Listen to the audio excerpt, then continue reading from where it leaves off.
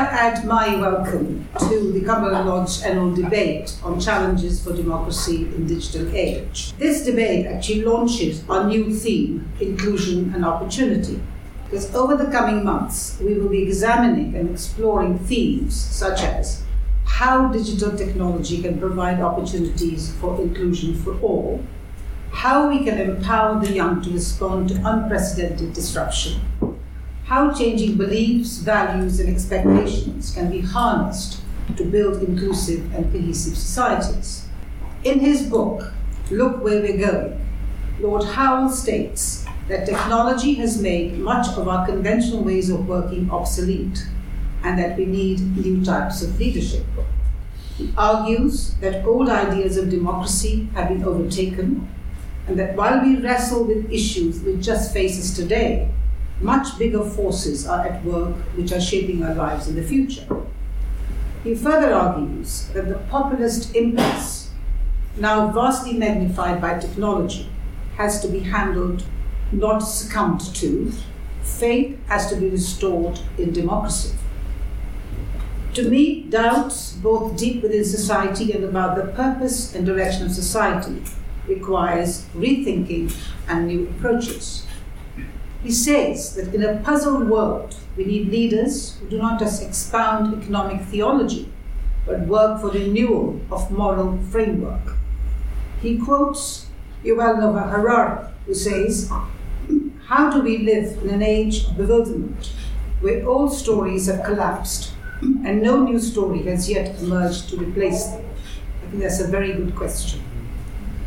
Cumberland Lodge, given its purpose, as you heard from the Chief Executive at Newell, is an impartial and safe place to explore these issues and provide opportunities to the young and potential leaders of tomorrow to rethink and explore new innovative ways of embracing these challenges and equipping them to respond creatively and positively. I'm therefore delighted that Cumberland Lodge and Good Enough College have come together to provide an opportunity for us to discuss these issues.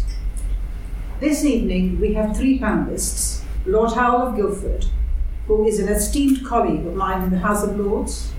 Lord Howell's very distinguished political career spans over 4 decades, including being a member of Mrs. Thatcher's first cabinet, and until recently, he chaired the House of Lords International Committee.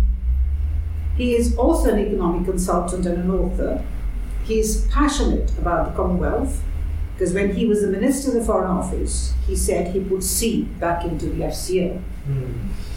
Lord Howell will discuss the themes in his book and specifically focus on how to safeguard democracy in a digital age, while developing a new sense of purpose and direction with moral framework. Dr. Catherine Dommett, who is a senior lecturer and director of the Crick Centre for Public Understanding in Politics at the University of Sheffield, and Marnie Howlett, the student representative of Good Enough College, and from the Department of International Relations and Department of London School of Economics, will respond.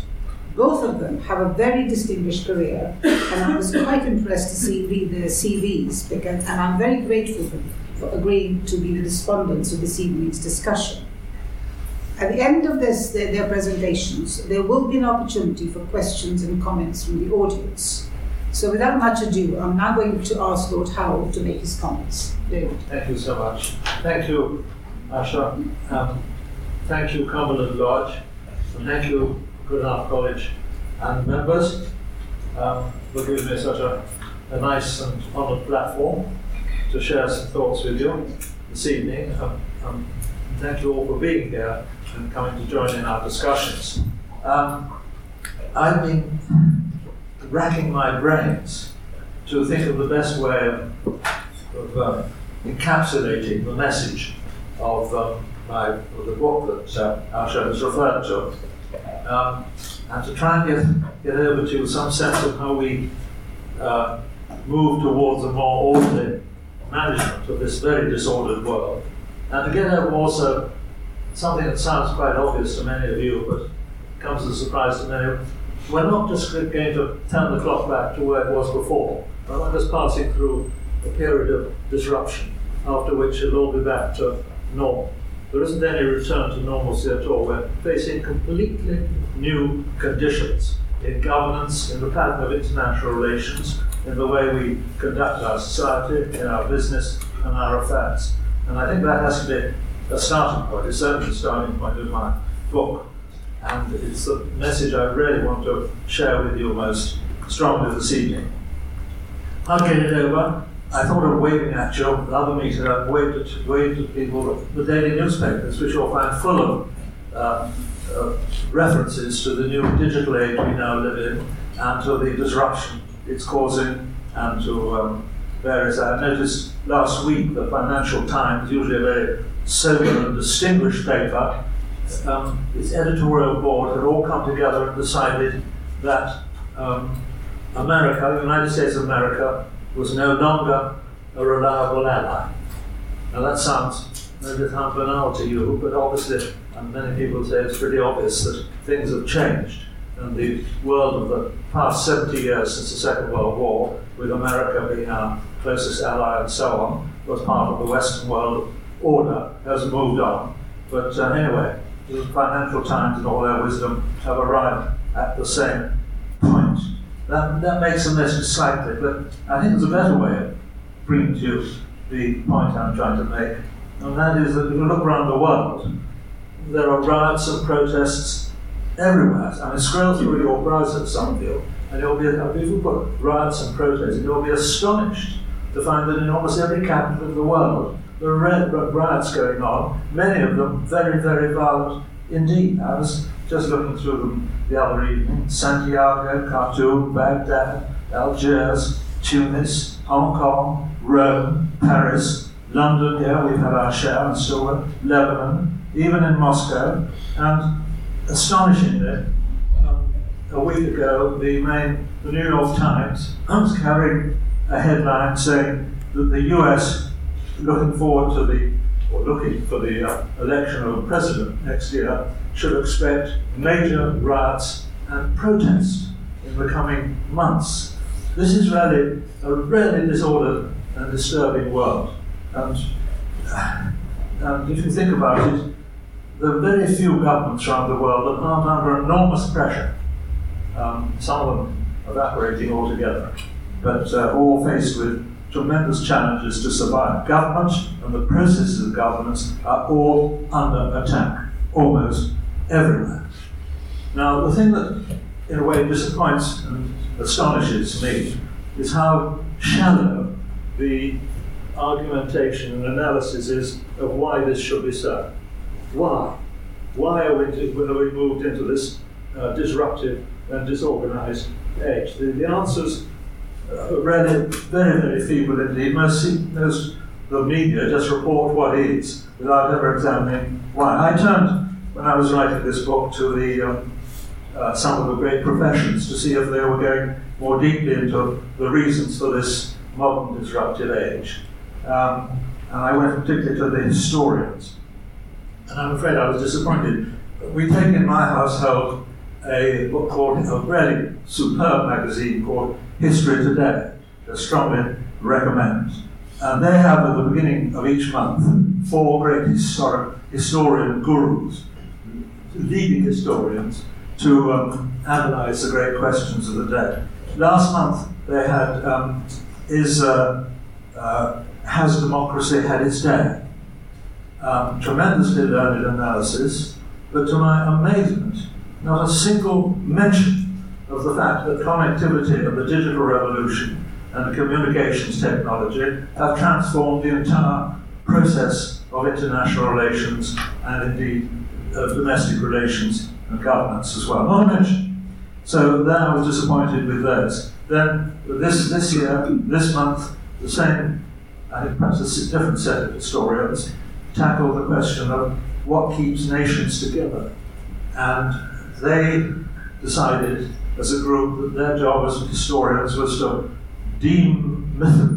remove the mythology from any national stories, as though this was going to be the answer to the question of disruption, uncertainty and confusion. Completely the opposite, in my view, of what is necessary, which is that if nations and societies are going to hold together, there must be some kind of story. There must be a narrative. There must be some kind of purpose and direction.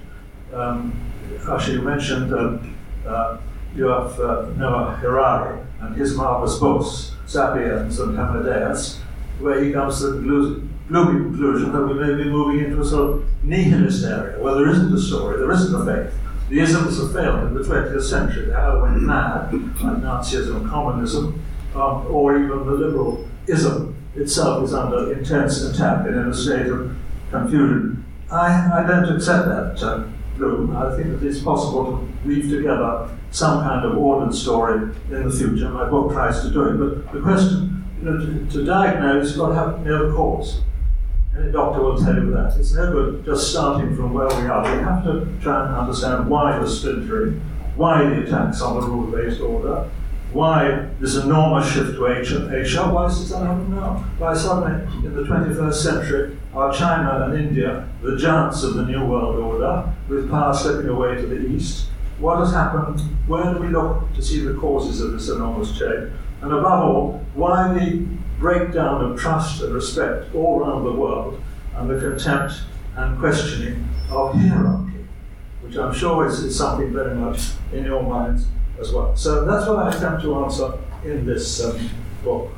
And whether I succeed or not, well, you be the judges. I have to confess that in answering this question, I am a bit of a computer nerd, because my answers are these, basically. First, that the microchip and the power of putting a computer on a chip, which began to emerge in the late 70s and 80s, and the progressive cascade of technological advances, and the Moore's law of doubling the speed of processing every year, and all the other laws govern technological advance, and the connectivity and the organizing power which has given every owner of an iPhone, and every owner of a web, every participant in the web, and the contagion of this system. The instant connectivity carries good influences and bad across the planet instantaneously, and the transparency, and that everyone can see what the others are doing, how unfair it is that they are doing well and we are doing badly, that their country seems to prosper, perhaps we should get up and go there. The triggering, in many cases, of huge movements. The world is on the move in a way that's never been before. All these things, I believe, can be traced back at root to the tiny little microchip. And second, what of course that has done is empowered mass opinion on a scale never before known in history. I think Karl Marx would be absolutely amazed if he saw where we got to today, when he talked about the power of the proletariat and the empowerment of the masses. And of course that is what has happened, but it hasn't produced the united view, the coherence and the new dawn that Karl Marx talked about. Of course instead it's produced the whole cacophony of disagreement, furious identity demands, attacks on all government systems, including attacks on our own parliamentary system, polarization of views, the abandonment of the middle ground, the impossibility almost today of putting nuanced and compromised and moderate views, passionate localism of a kind which is commendable up to a point, but if it becomes of the kind which ignores the interests of everyone outside your locality, of course it becomes negative, and direct street action, which I talked about. And generally, a feeling that liberal economics doesn't really explain what is going on in our society anymore, and that in the bitter words of modern politics, the economy certainly does not work for everyone, and that it leads to concentrations of capital and inequality on a scale which has never before been seen in history. So that's one reason why I think that's one root cause that we have to look at. The second is really that the third is that we're in a state of gigantic paradox, because along with all this fragmentation, national stridency, and the feeling that, the internet is going to give us power to take on the authorities and challenge the corrupt and so on. Along with that, we've seen growing up the giant networks across the planet, with huge algorithms dictating what individual people do and what they say and how their views should be shaped. And in short, we've seen, to sum up a hell of this bit of what I want to say, we've seen a huge increase in grassroots power, but huge disappointment that when that power is in the hands of the people, it turns out to be draining away and in the hands instead of huge technical platforms and vast organizations which are outside any national control. So my book just explains why I try to put this into two revolutions over the last 50 years, which happened at the time I'd been in Parliament myself. The first revolution triggering the second. The first revolution was at the end of the two-thirds way through the 20th century. People began to say that the solutions of the state dominance don't work anymore, so that the state cannot run and deliver on a standard that the consumer wants. We saw the end of the USSR, we saw the rise of markets, we saw the rise of international finance on a scale that no one believed could happen. That happened in this country began with the government of Ted Heath, went on under the government of Thatcher, the so-called Thatcher Revolution. All that happened in the last few decades of the last century. Then something else happened none of us foresaw. There came the digital revolution, which transformed this deregulation and rise of capitalism into a sort of uncontrollable turbo-boosted boom. I likened it in my book to the legend of the sorcerer's apprentice. You remember the apprentice who, when the master went out for the day, decided to get the broom and the buckets to do all the work, and they did, and he couldn't stop them. And soon the whole place was flooded. And so it was with the deregulation. It led up to the most almighty financial crash in 2010, which nearly brought the world's financial system to total ruin. It distorted markets, it created new kinds of capitalism people don't understand to this day, and it replaced the simple ideologies of left and right with complicated paradoxes where no one could really understand where they stood. The isms went out of the window, the practicalities of democracy itself began to be questioned, that insidious business of fake news being a means of challenging anything you don't like, however true or untrue it is, began to dominate the scene. So that's really my message, and that's why I think we should go to the roots of what has happened. Are there answers for us here in Britain? Yes, I think there are. Dean Acheson said we lost our empire and not found a role. I think there is a role out there for Britain. It needs articulating with far greater elan than we've had so far. Internally, we have to make our democracy work and deliver quality government, which we're not doing at present. We have to spread and share the new capitalism instead of lying to concentrate through devices for wealth creation and bringing to millions of households the security and dignity which some kind of capital provides. We have to decentralize this kingdom. I'm afraid huge constitutional reform is ahead. We're sleepwalking into a gigantic constitutional revolution to cope with a world of localism and nationalism within the United Kingdom. We all know the problems arising in Scotland. Internationally, we have to operate in a world of new networks, with Western power being challenged by Eastern power. We have one of the networks, I believe, is going to be the Commonwealth, which I shall mention. We have to develop new techniques of soft power. We have to join all the new networks. Don't forget NATO and the West. They're going to exist with the new networks which will sprung up where the real power is residing. That's the Trans-Pacific Partnership, RACP, the Shanghai Cooperation Organization, ASEAN Mark II, Comprehensive Pacific Alliance, the new Europe itself, which is going to emerge out of today's EU, and the new America, even NAFTA, it suggested we should join. So that's the colossal agenda. You may say I'm biting off much too much, but we have entered a new epoch.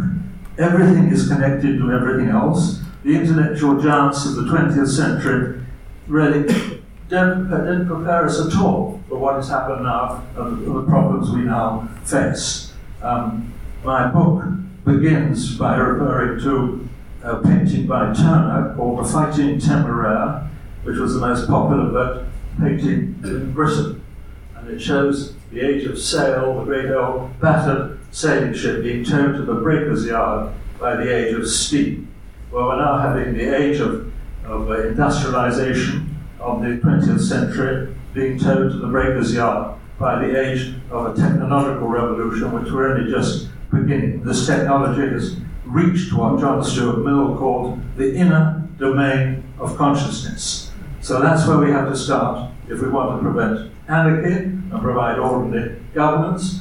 There isn't a list of neat solutions, but let us at least understand where we're starting from so that we make some progress. Thank you very much.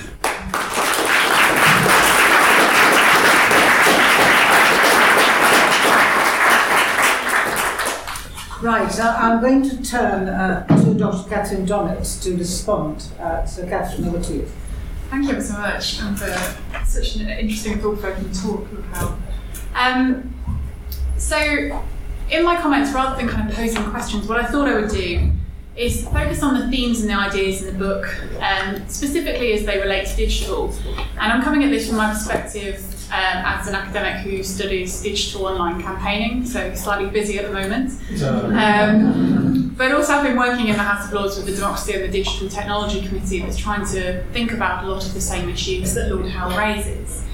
So I'm going to try and think a little bit more about what we mean by digital and how technology has been affecting our lives, and the challenges that they pose for government and for the future of democracy, which are the themes that I think, for me, really resonated within this book. So I think the first point I want to make is this book was really thought-provoking for me because it really talks about the value of using the past as a lens through which to think about the future. And there's a real emphasis on the fact that, I think we often forget that things today aren't quite as different how they were from in the past, and there's actually very important lessons that we can learn from past practices, and too often we're a bit quick to claim that everything is new. And I think that particularly resonated with me because when I first started researching digital technology, I was so excited by the technical capacity and started doing interviews with people who were using these things, and they would kind of say, well, digital is just a tool. It's a new medium.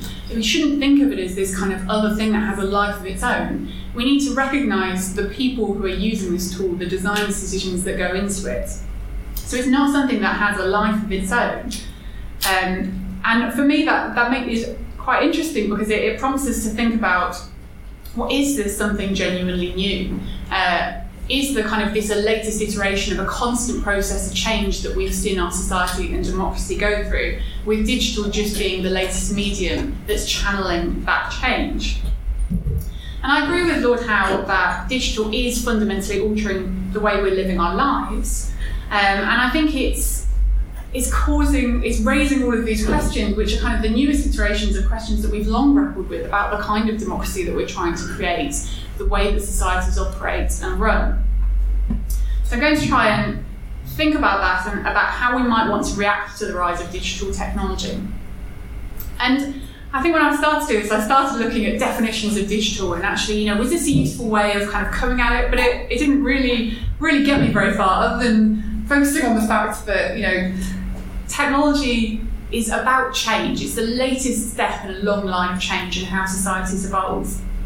But what I found more useful in thinking about the themes in the book was about this idea of how digital technology has changed our lives. And one of the anecdotes in the book that is a wonderful mix of kind of personal history but also reflection about these big themes was the anecdote about how not one member of the cabinet in 1979 had a mobile phone, and that only one early adopter had a car phone, something I'd completely forgotten about.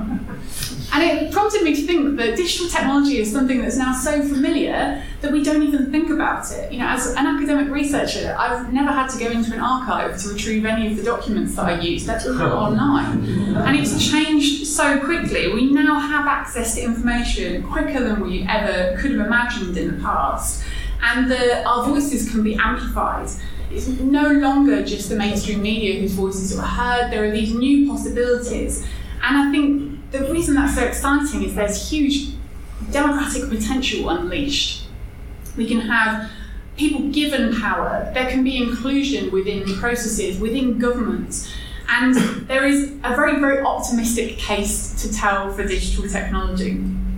But one of the things I also find interesting is that is only half of the story. And I think when digital started to emerge on the scene, we were very optimistic, but more recently we've become pessimistic. We've become aware of the potential of surveillance, of data monopolies, as you highlight within your book, of this feeling of actually not empowerment among the citizens, but powerlessness, a feeling that you can't change anything. It's too overwhelming and too difficult to navigate this digital landscape.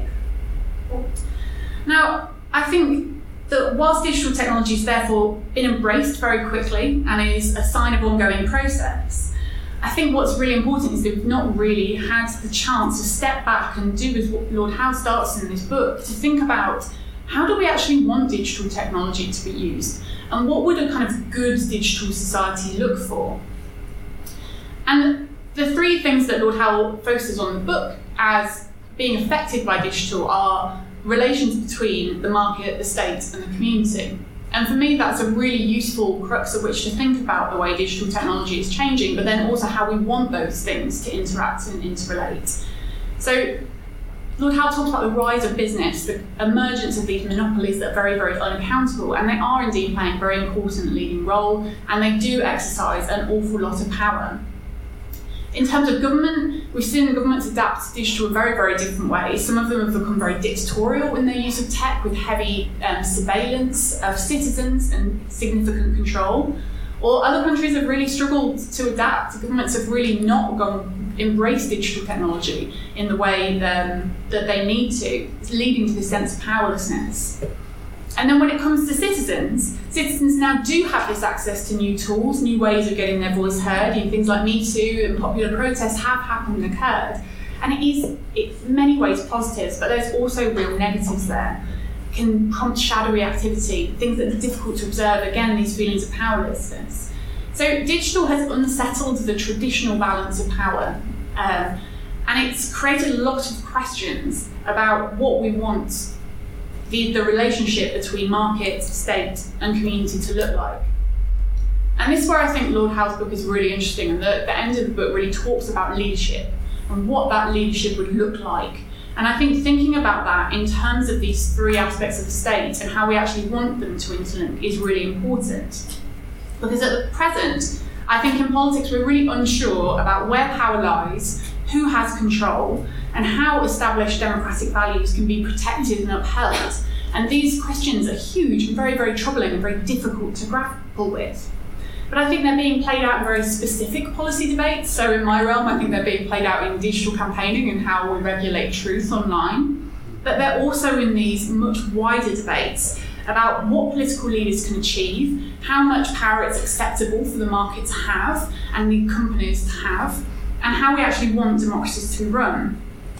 And one critical response is leadership in thinking about and answering these questions and filling the void that I feel is currently there. We need leaders to set out a vision for how we want technology to be used. And we need leaders to inspire trust in technology and in the equitable balance between these forces of market, state, and community. We need leaders to set a bold agenda about how digital technology should be featuring, even in the face of a feeling of powerlessness. But I also think most importantly and fundamentally, we need leaders to think about power and the kind of democracy that we want and need.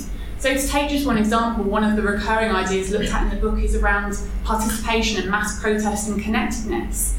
And I think we need to think about, well, actually, how do we want participation to be promoted using digital? Because there are very different options here. And I think too often we don't actually talk about these fundamental values that we want to promote. And it is something that you do, and I think it's very rare to see actually what is that vision of democracy that we want.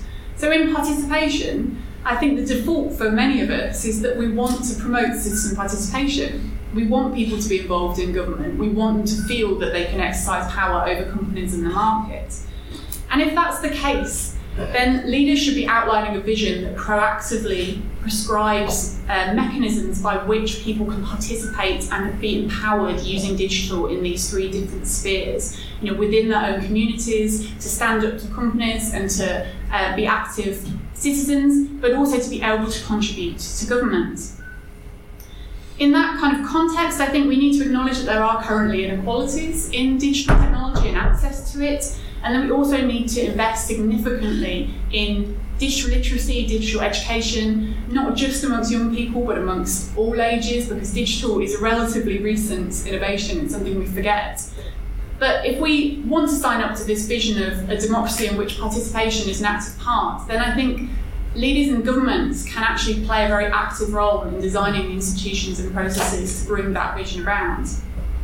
But there is an alternative here, and I think this is one that, as Democrats, we often don't like to acknowledge, but there is significant data showing that many people do not want to participate in politics, that patterns of engagement are changing, and many people prefer what's being called a monitorial democracy, where we're more passive and we only intervene at certain times.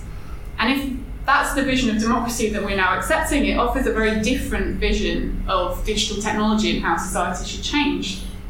It suggests that maybe we don't want to invest in processes to give people power and to democratise, but maybe we need to think about how we actually create confidence in the system and give people confidence that companies are being held to account and that good decision making is occurring.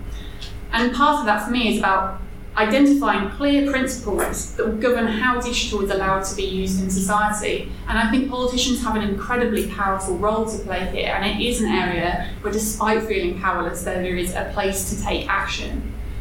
And a part of that is about making proper sanctions to hold companies to account and trying to exercise powers within people's control so that this balance between these different actors can be restated.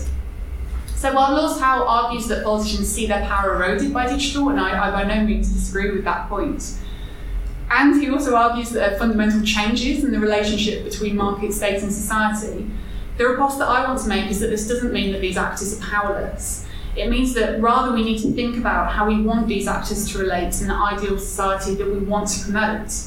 It means we need to think about these democratic values and to try and take action to promote them.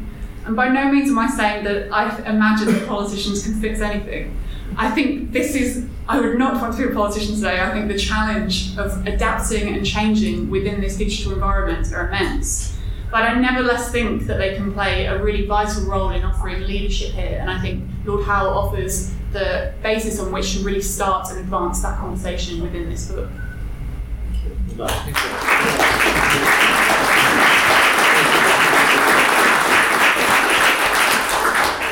Thank you, Catherine. I'm going to ask Marnie now to give her response. Thank you, Lord Howell, for this fascinating read, and for Cumberland Lodge for organizing this important and very timely discussion tonight. As I read through this book over the past month in preparation for this debate today, it struck me how different, yet also so very similar, Lord Howell's thoughts as well as my own are on the very changing nature of democracy, citizenship, political participation are within this rise of digitalization. I am not from the UK, as might be evident from my accent, nor have I, as of yet, fulfilled any of the 62 positions that Lord Howell has throughout his astounding career, which we can definitely applaud him for that. But I do also recognize the new openness and fluidity that has contributed to an unprecedented and even dangerous volatility in global affairs. The world is undoubtedly moving in a different direction from the one that he experienced during his time in Parliament, particularly under Thatcher's government throughout the 1970s and the 1980s. Reading this book particularly encouraged me to reflect on the significant changes that I have noticed at the global scale throughout my own lifetime. While I am a bit younger than many of the people in this room, and thus I did not experience the revolutionary introduction of the word processor and later the computer, the way that technology has advanced so drastically within my own lifetime and in effect become entrenched in our daily lives has been equally groundbreaking as surprising. I grew up in an age when desktop computers were just transitioning to laptops, yet youth today, as young as primary school age, are now carrying iPhones and posting about themselves on Instagram. Everyone and their dog now seems to have a Facebook account, and it appears almost impossible to get certain jobs, particularly those within academia, without having LinkedIn, Twitter, and several blog posts on your own personal website.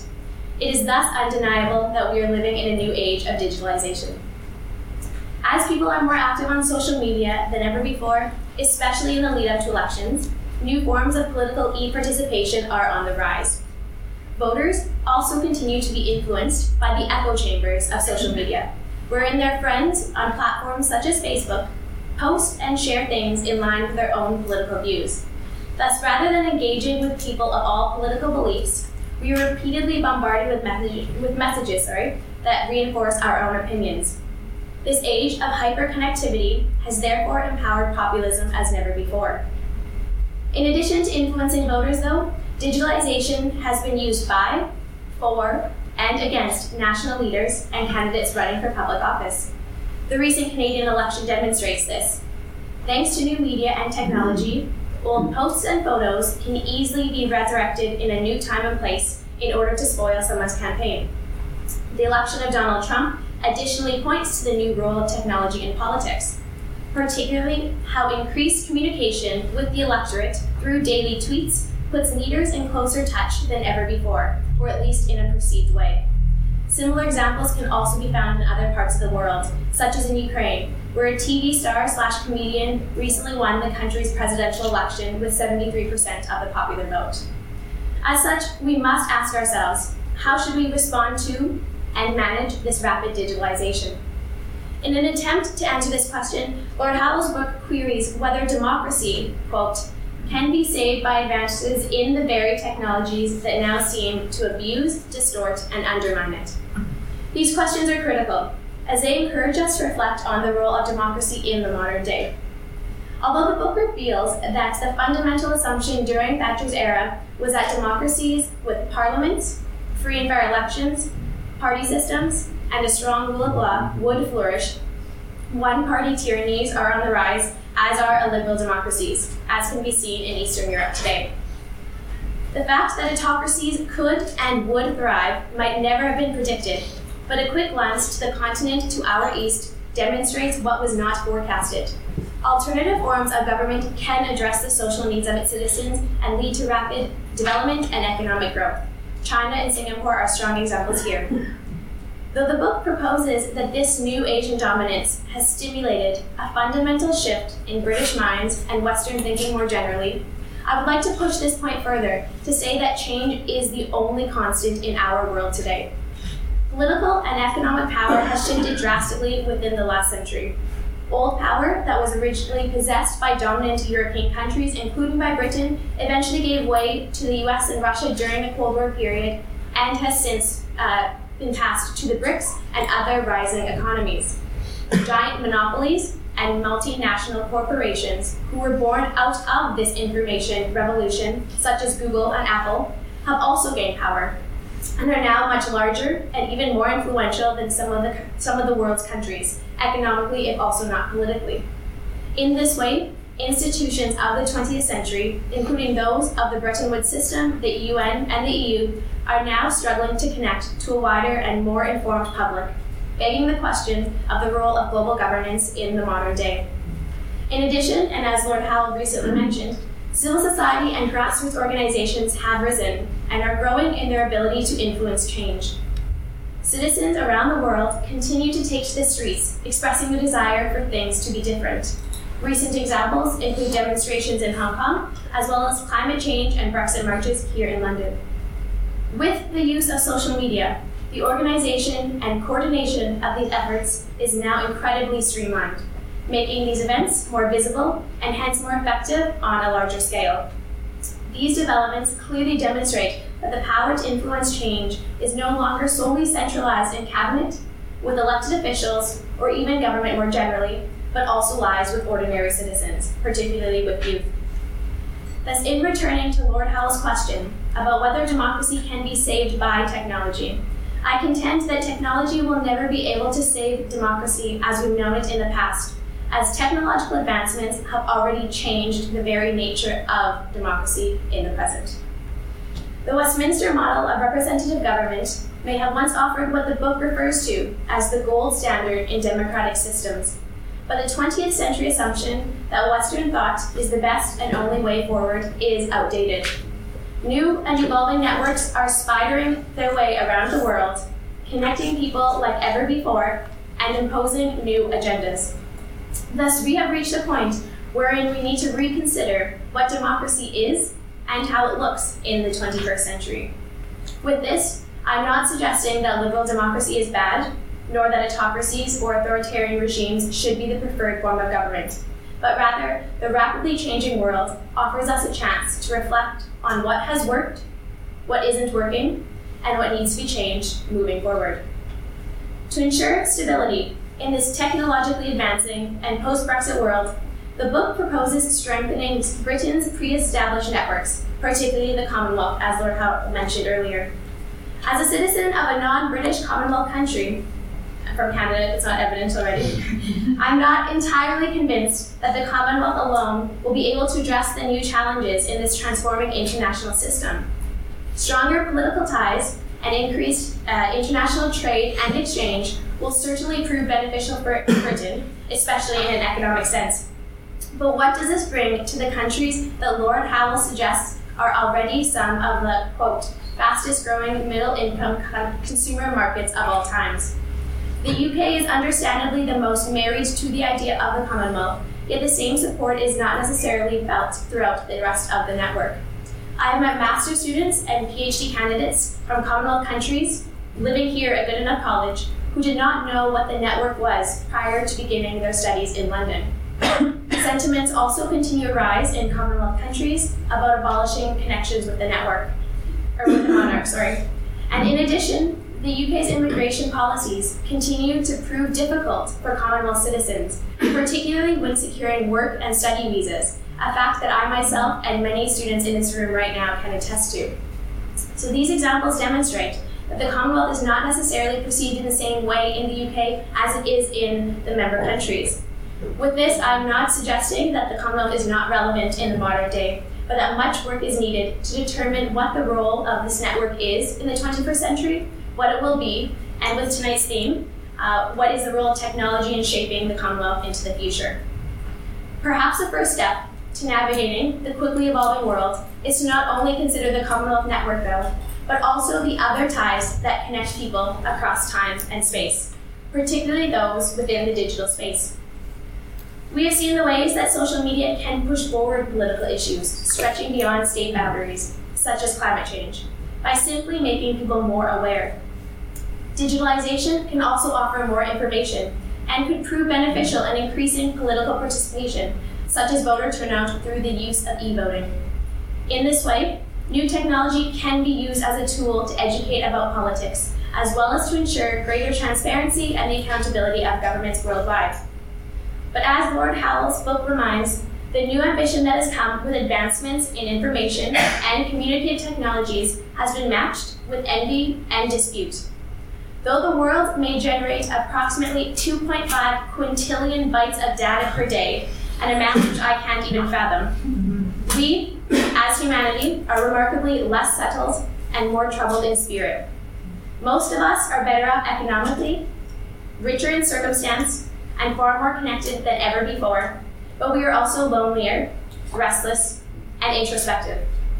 In this way, digitalization has brought us closer in ways never before thought possible, both physically and virtually, whilst paradoxically encouraging a competitive individualism that has pushed us all further apart. We must thus remember that while technology may be able to help us become more informed citizens, it cannot necessarily make citizens become more engaged.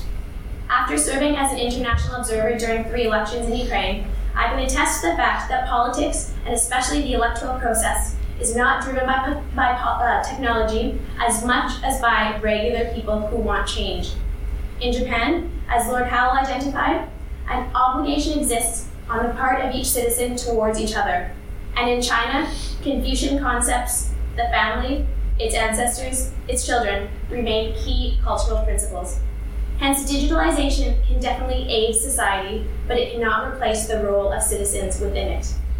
The technological advancements that we have seen have come about because of citizens, and thus we must remember that we are driving the digital age. It is not driving us. As uncertainty remains around the changing nature of citizenship and political participation, I must conclude with my own questions that I felt were left unanswered in the book, and to which I hope tonight the discussion will shed some light. In this globalizing world, quickly escaping the prism of past politics, Where are we going? Who will benefit and who will lose from the changes that are still to come? And finally, wherever we are going, how will we know when we're there? Thank you.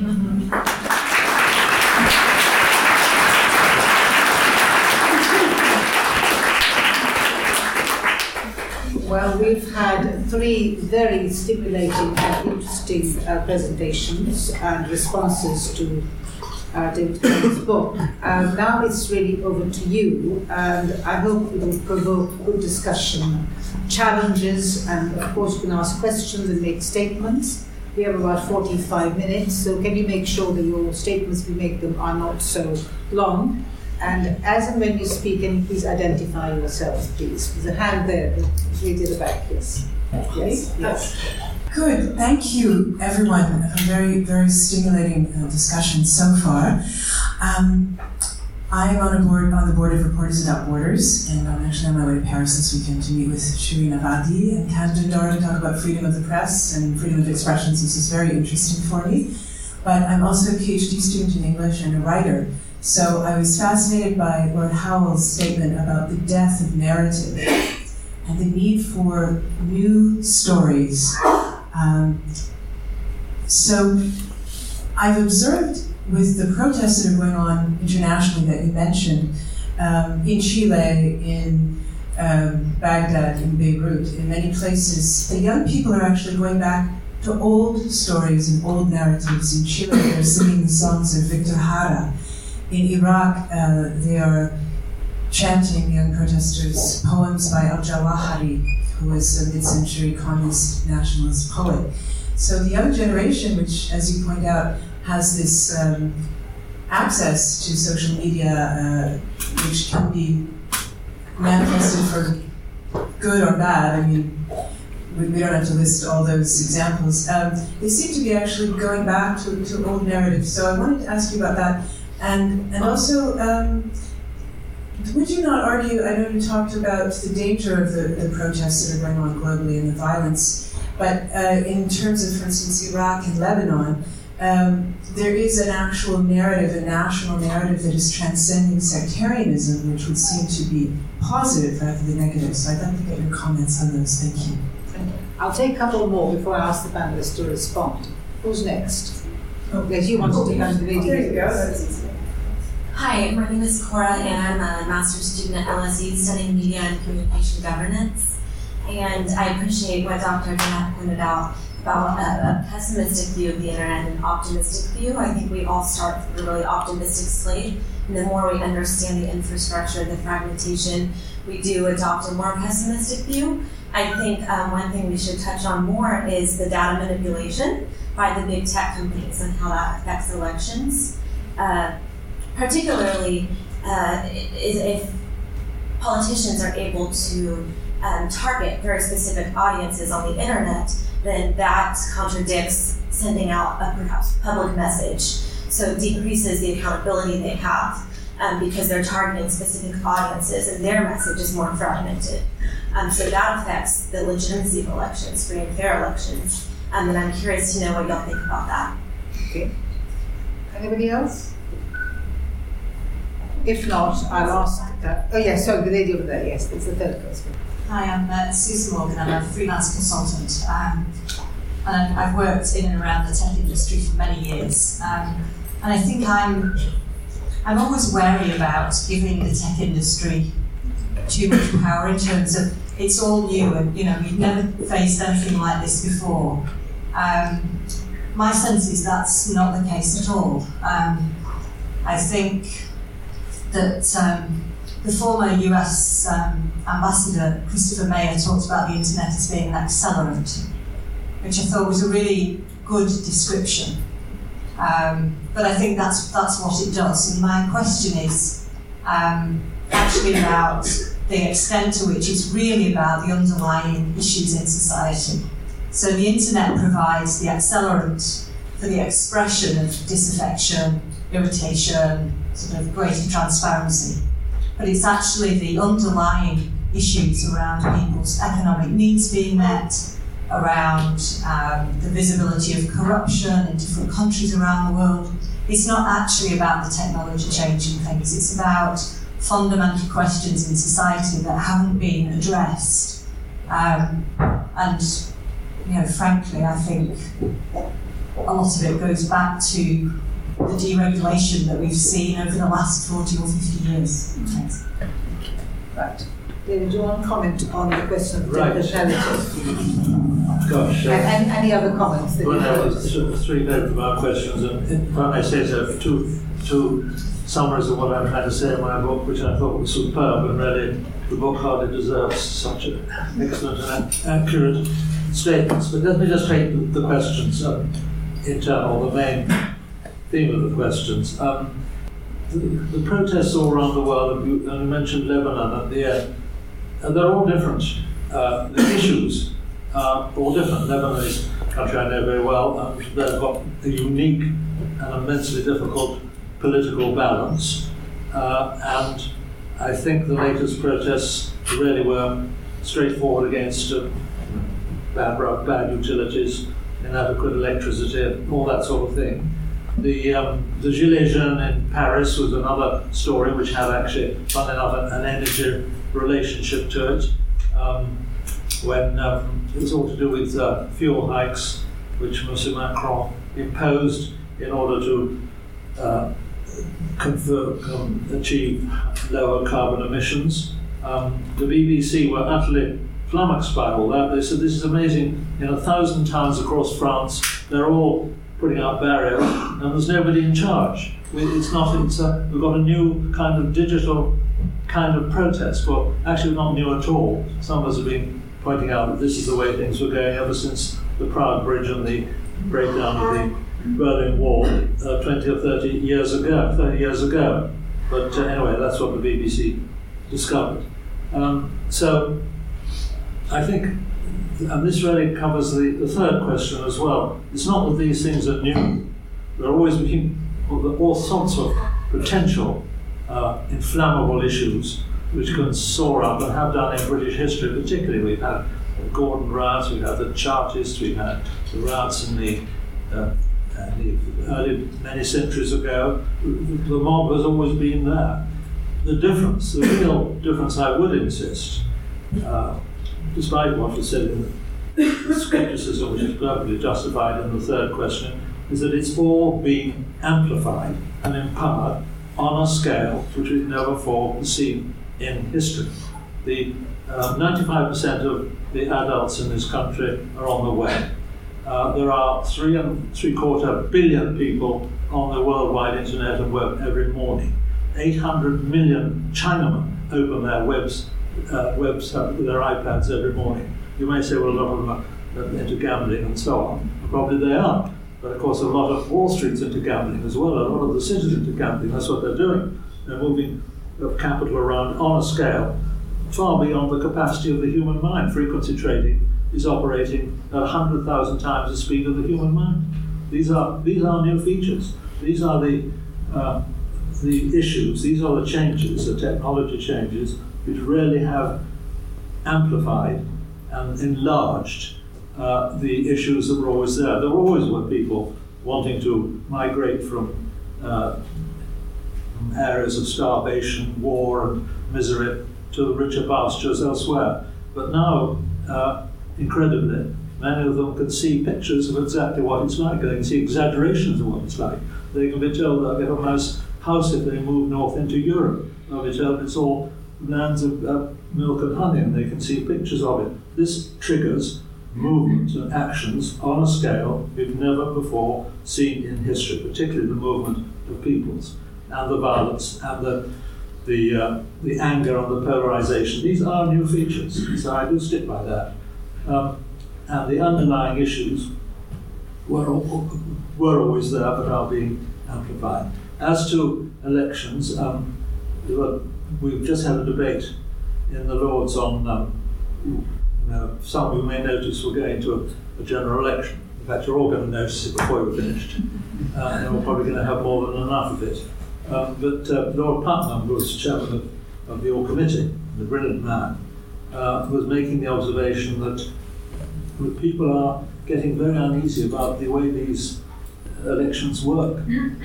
Are we being influenced by algorithms we don't know about?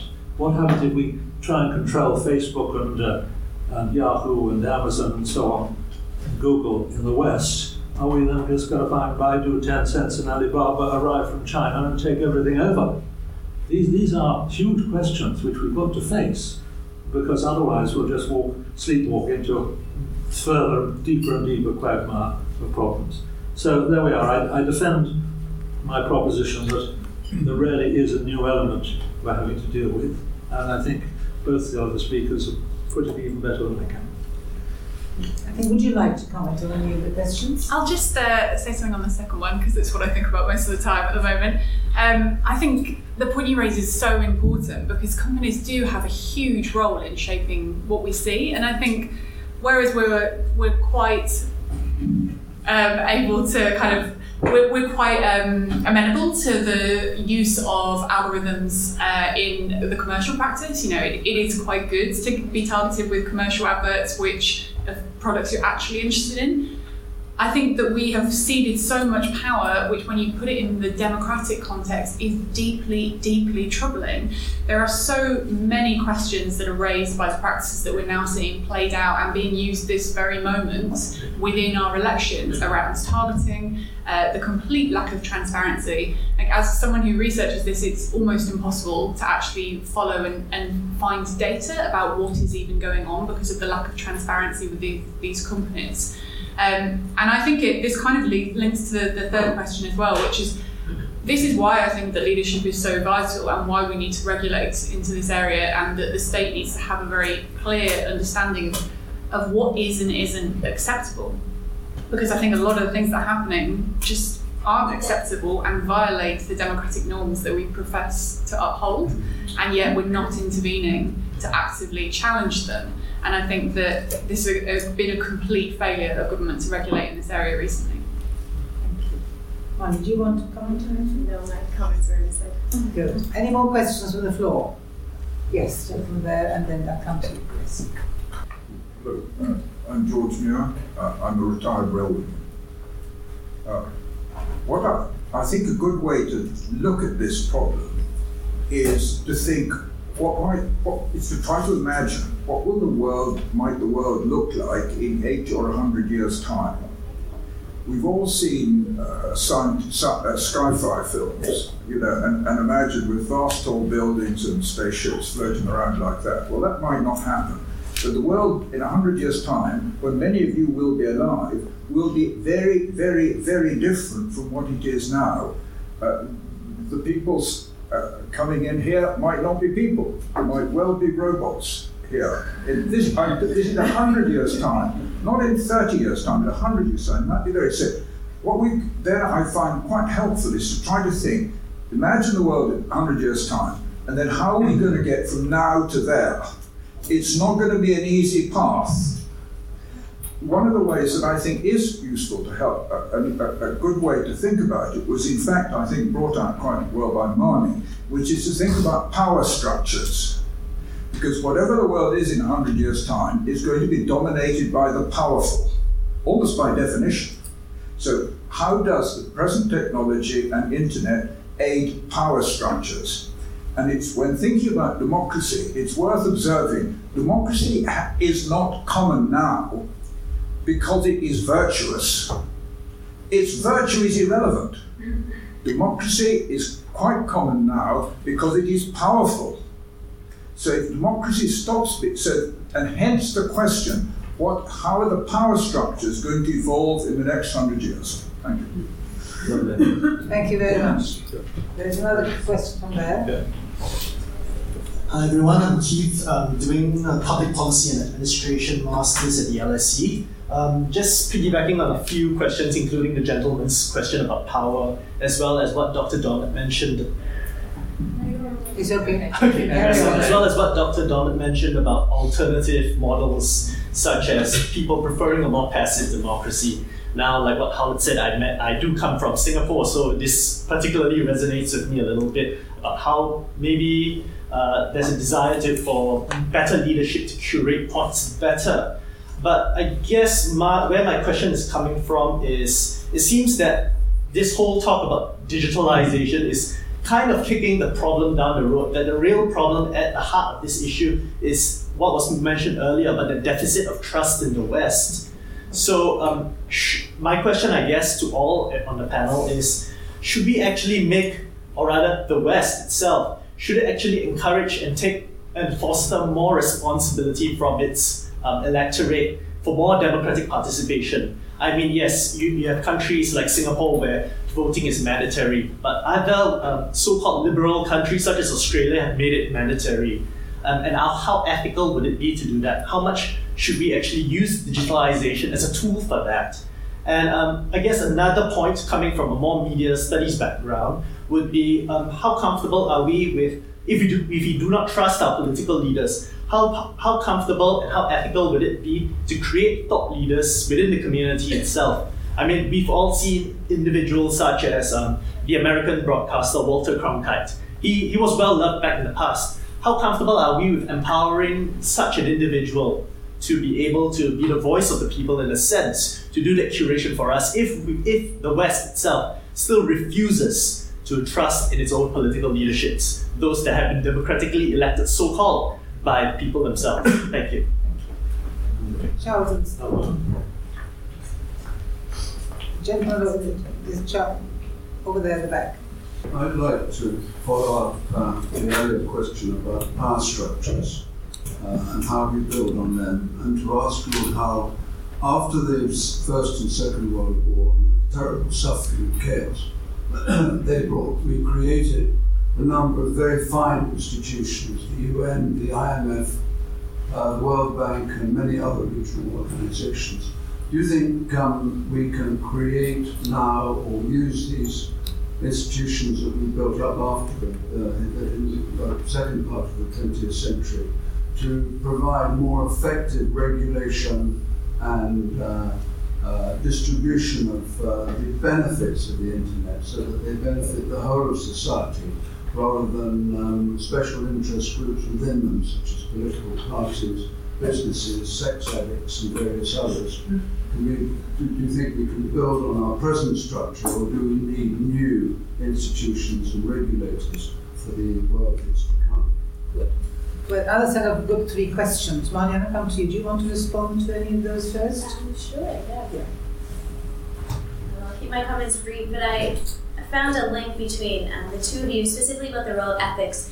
I think that's something that we'll have to consider moving forward with any advancements in technology, whether social media or any use, like you said, potential for robots to come in here. I don't think that's really far off when we're thinking about the future, specifically in the military, for example, the ways that technology has already advanced.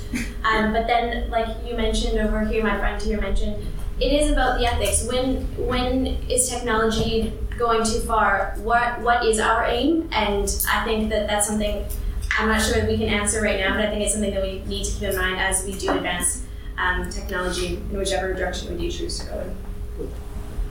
Catherine, do you want to come in before I go to Lord Howell? Just a very quick point about your question about trust and your question about whether we should force participation. Personally, I'm not convinced that's the way to go, because I think forcing participation doesn't necessarily solve the deficit of trust. If anything, it might actually contribute to increasing distrust by being forced to do something and therefore feeling some sense of complicity. But I think your second suggestion is more interesting to me. So there's been some very interesting research that looks at the effect of public attitudes and proximity, and shows that the more proximate you are to a leader, the more likely you are to trust them, because there's the humanity in the interaction. You see them as a person rather than a figurehead. So I think that's a very interesting idea, and certainly I'd be more in favour of the second than the first. Thank you.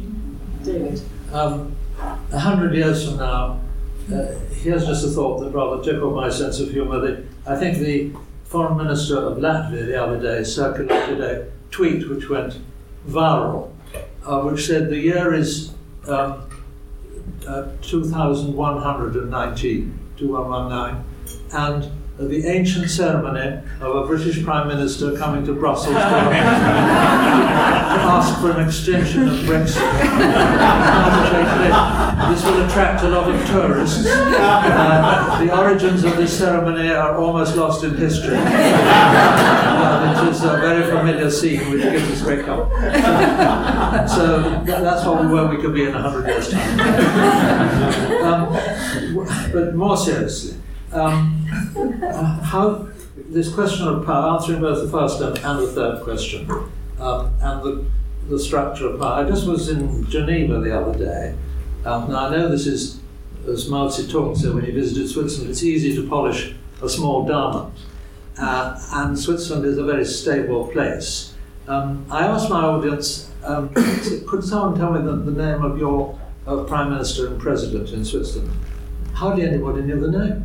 I think a lot of discussion went on. Somebody thought it was a lady, somebody else thought it was something else. Eventually they did come up, somebody knew who their president was. Now what that brought home to me was that this is an amazingly decentralized society in which the cantons and the communes and the districts have enormous powers, vastly greater detailed powers in everything to do with schooling, taxation, employment laws, roads, transport, and so on, than in our very centralized country we have here. And this does something very valuable. What's the most familiar parrot cry in my world? Everyone's out of touch. Everyone accusing everybody else are out of touch. The politicians are out of touch. The parliament's out of touch. The business is out of touch. People in one area, the north is out of touch. The south is out of touch. This is the cry that you'll hear 10 times a day. How do we reverse that and make people, or encourage people, give people the opportunity to be in touch and feel they're having more direct control over their surroundings and their lives and their livelihoods and their children, education and housing and all the rest? You can't just simply say, well, the answer is tremendous. Turn this into a country of cantons, the Republic of Yorkshire or whatever it is, or giving the existing nations within our nation so much power that beyond what I think Scotland is going to try and take away anyway. But generally, it's clear to me that in the age of this sort of technology and communication, people have got the opportunity and can be given the opportunity to pursue their, be in touch with their local issues and causes much more than we thought possible in the past. It doesn't always work. Local models local groups leave the main path and go into difficulty and so on. Central government has to intervene, but broadly speaking, I think the answer is much, much more decentralization. Here's an even more revolutionary thought. We all think that the referendum was a rotten idea on the huge constitutional issue of in or out of the European Union, a complex issue. But of course, in Switzerland, while the major constitutional issues are dealt with centrally, practically everything else is dealt with by endless referendums. People are forever voting and involving themselves in local issues. That does have an effect of making people feel they're more in touch. Just turning from the domestic scene to the third question, the international scene. Yes, we have the post-war organizations which were designed to ensure that the ghastly, mobilized, hate-filled populism of the early part of the 20th century wasn't allowed to lead to the breakdown of all international relations. We all remember the history, the League of Nations collapsing, Nazi Germany defying or driven by whipped up and coordinated populism, because that's what it was, of the Nazi leaders, leading to the complete breakdown of the rules-based order, and the same happening with the other fascist and communist regimes. How do we set up the Bretton Woods institutions, we set up NATO, we set up the Council of Europe, and these were designed to meet that. Now, what now? 70 and 80 years later, with again populism popping up and manifesting itself in foreign policy. What is the slogan, America First? America First is a populist slogan. Any country, we want our interests first, to hell with the foreigners and so on, these are populist sentiments. And if you let them come into the international order, the first thing that goes to the bottom of the class is the rules-based order and the agreement to observe international disciplines and patterns of behaviour to maintain peace and prevent the violent assertions of everyone's narrow nationalist interests. So how do we deal with that? I think first of all we have to, so I've tried to touch on in this book, I can't cover everything, one has to see where the new power structures are and the new levels of cooperation. And while I think military organisations like NATO will continue, although they're in big trouble, while the European Union, if it modernises itself, although it's a 20th century structure, will continue, although it's under enormous strains at the moment, we have to reckon with the new international structures that are just growing up of their own accord. Networks do have their own agenda. Networks never sleep. Networks happen. Whether governments may agree at the top, bureaucracies agree or not, the network system of the world is racing forward, driven by connectivity and technology, and producing, I gave a great list of international organizations that are there now, which weren't there 30 years ago, including the TPP, which everyone says Britain should join, the RECP, the Shanghai Cooperation Organization, which is China's answer to these problems. They want a whole new set of organizations which are not so Western and which they have more say, understandable, and various other. All these things I think we have to engage in. And just finally, the second question, which to me is the key one of all, about how do we, alternative models. How do we get over the dilemma that the people who are good at democracy and campaigning and shouting the odds and so on and getting votes aren't necessarily the best people at running complicated, very, very technical, very, very complex government today, or delivering quality government. So what you do, we've got a sort of compromise in this country that we elect people which we call politicians, they're accountable, they're ministers and so on, and they're not doing very well. They're not delivering the quality government which the world wants. They're not delivering the sort of quality government which the whole of rising Asia wants, that China wants, that people of Vietnam want, that their people expect to be deliverable for the most simple and basic things like good housing, security, job security, wages, good education for your children, and proper health support and security generally, and a good lifestyle. So there's a problem there. How does Singapore do it? That I really need to sort of take advice from the speaker and others. Somehow one needs to combine the ability to deliver high quality government with the accountability which a democracy demands. And I don't think the moment, this formula is really working very well in the old democracies. So the issue, it's a question rather than an answer, is how to combine the technocratic requirements of modern government with the democratic accountability, and how to get trust and respect back into a system that can deliver these things. And to what degree do we draw on Asian philosophy? The bit I'm very keen on, being quite an old man, is respect for age and family, and the hierarchy of trust and respect that goes with that.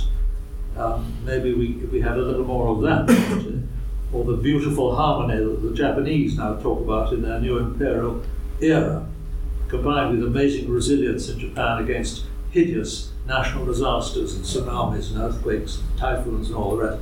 If we could get a bit more of those qualities into our politics, we might be getting a better fist of things. Thank you.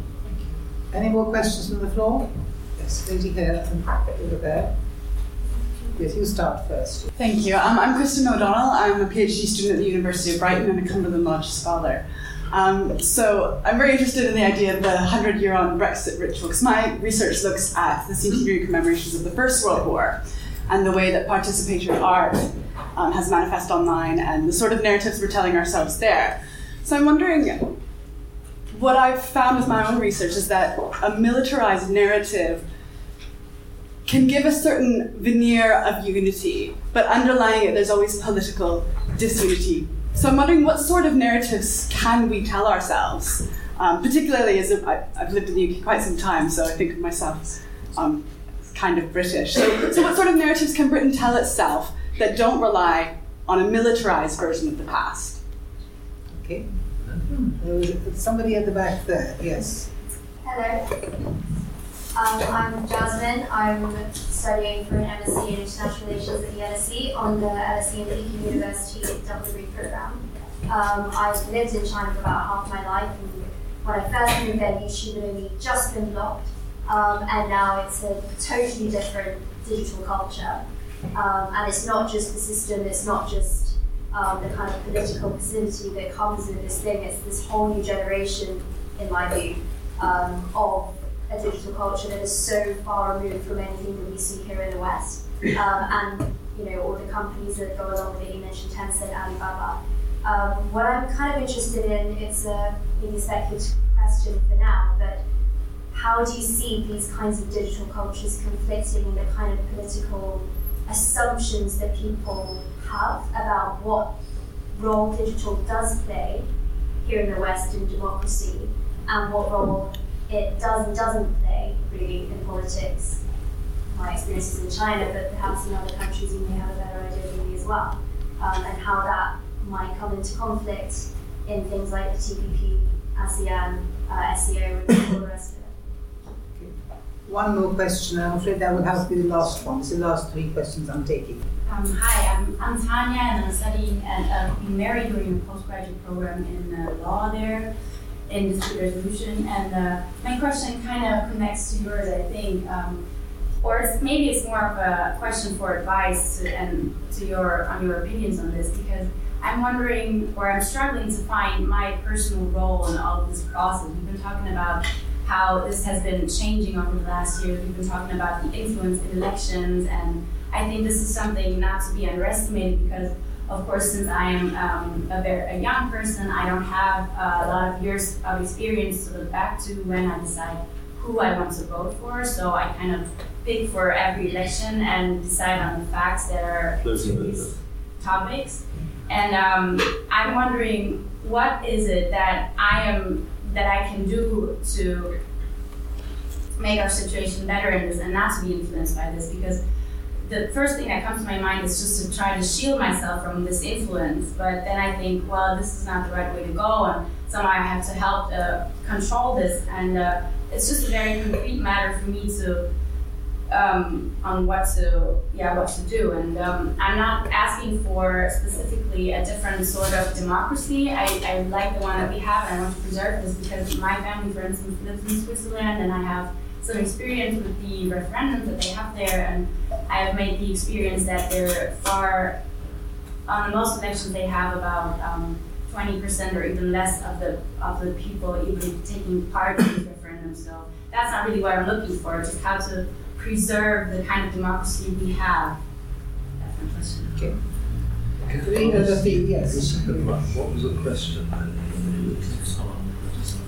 Well, the question really was relating to the last one. It was about voting. Okay. Right. So, who do you want to? Would you like to start? Oh, I shall start. Sorry. Yes. The military side. The first one was on the narrative, the role. What is it?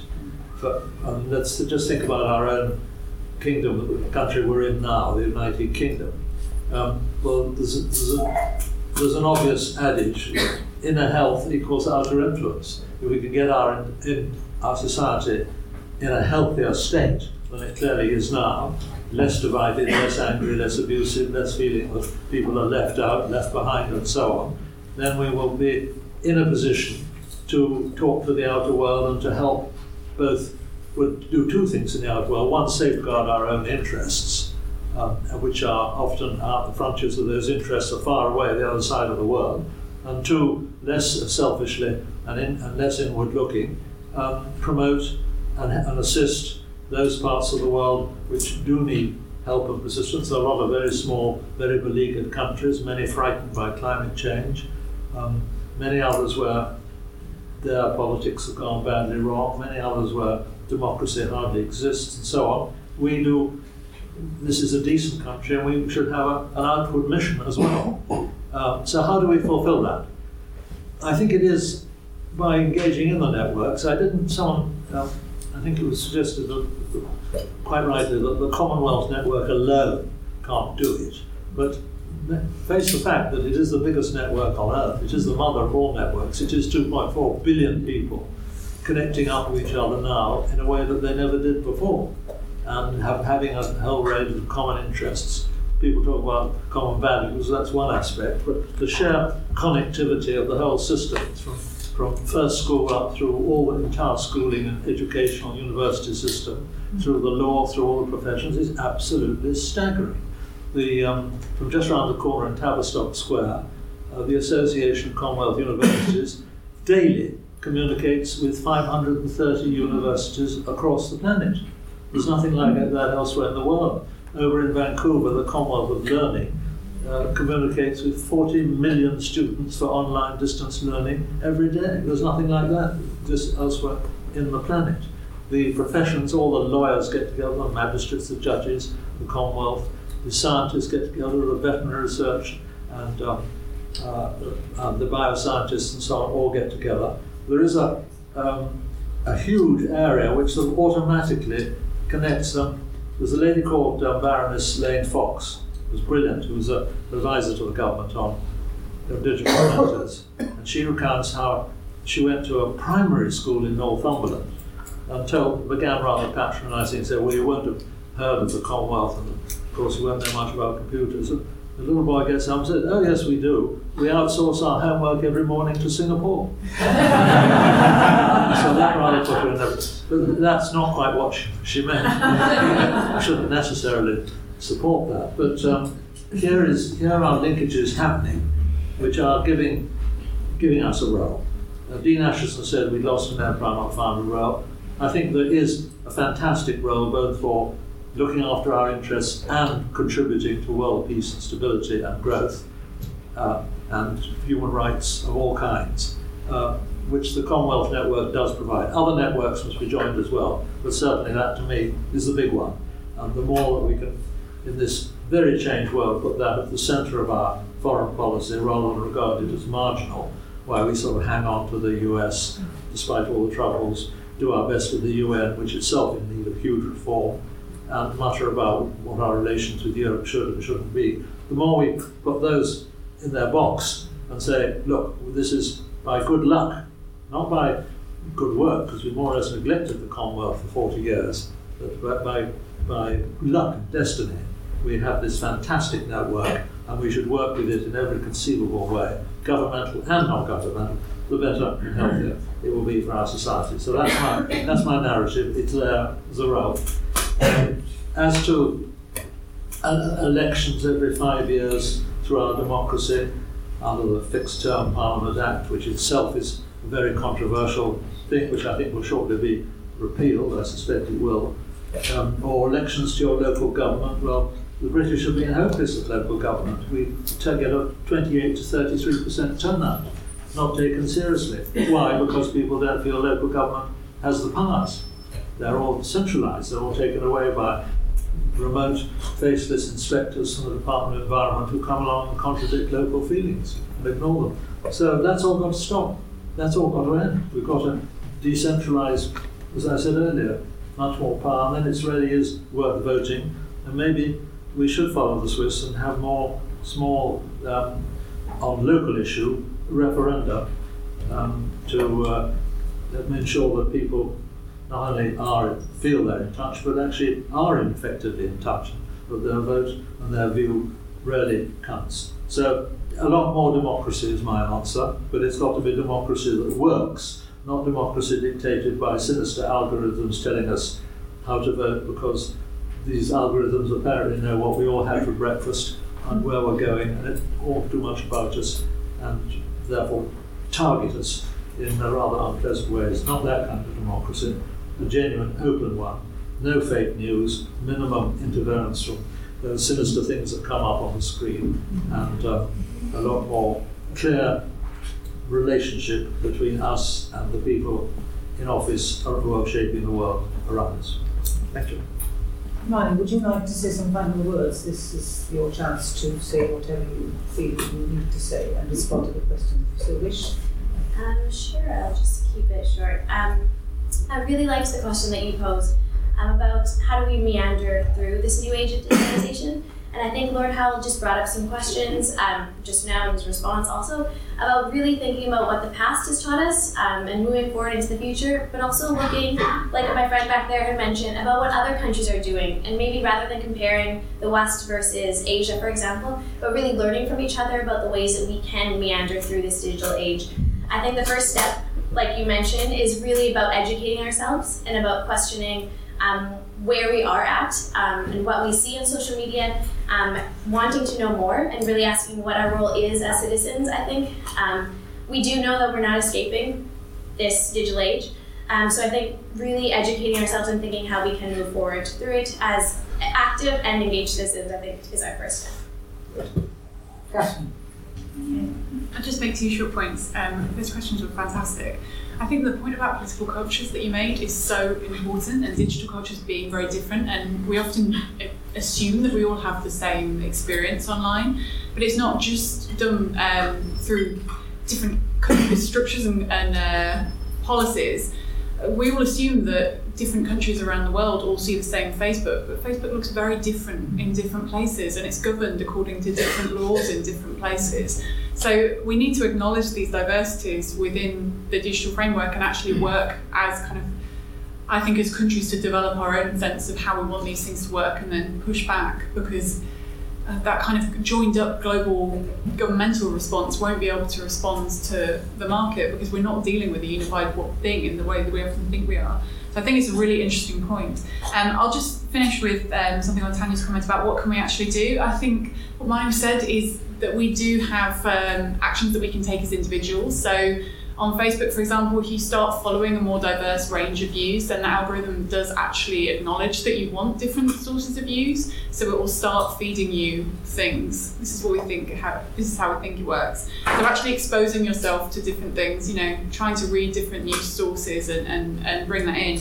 But I think that we need to not put this all on citizens. Like, there's only so much that we as individuals can do to react to these. There has to be a big state level response to this, otherwise I don't think we're going to see significant change. Thank you very much.